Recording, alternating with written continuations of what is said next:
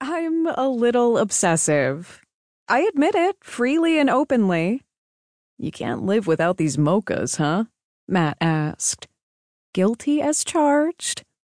I led the way to the sugar and creamer counter, taking in the rich roasted coffee and cocoa fragrance rising from the white mug in my hands. Only the meager Grand Cafe's mochas, and my daughter is just as obsessed with their cupcakes. He laughed. Then I'm glad I came here with you.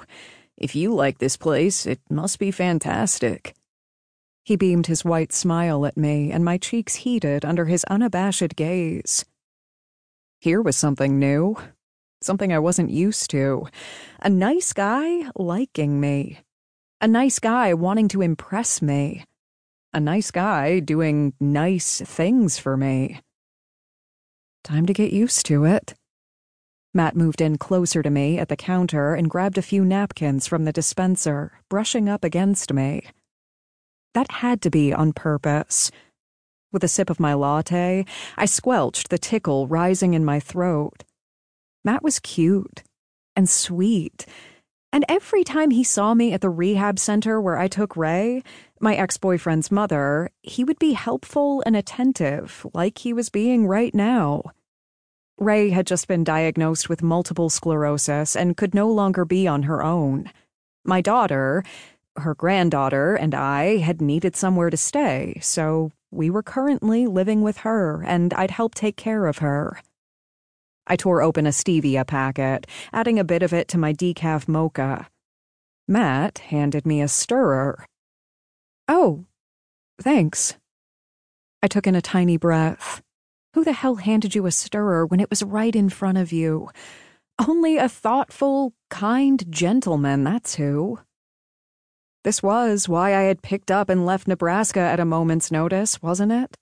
Because I was done with the wondering and the arguing and the wishing things were different, wishing that my ex, Catch, was different. I'd finally made a clean break with him. The 1%er outlaw who'd cheated on me was never really home anyhow, but we'd managed to have a baby together. Our relationship had once been passionate and fun, but both our insecurities and ambitions had chipped away at it until its luster had worn thin and a mountain range of resentment had torn right through it.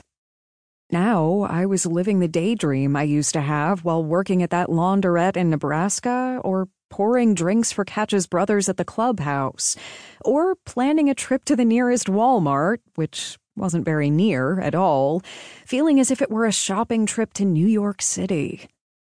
Back then, I dreamed of being free from living my life according to the laws and demands of the monstrous global enterprise known as the Flames of Hell MC.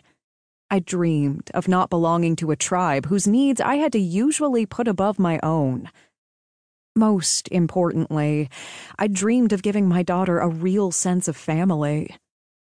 Here in Meager, I was truly happy for the first time in what felt like forever.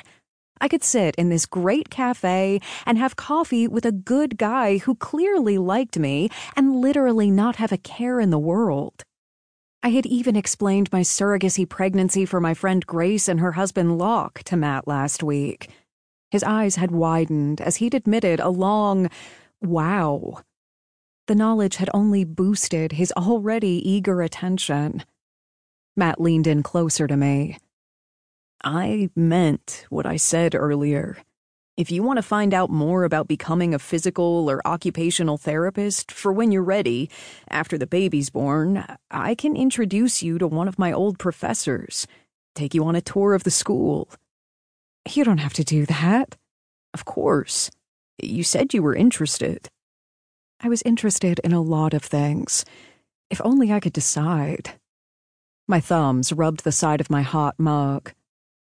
I'd just finished this part-time class in social media marketing, actually. I liked it. I fingered one of my dangling silver feather earrings. I enjoyed my little hobby of making charm bracelets, earrings, and necklaces, and in the very back of my mind, I hoped to sell them online one day. That was my new secret idea. Mrs. Reigert just has a few more sessions at the center, right? He asked.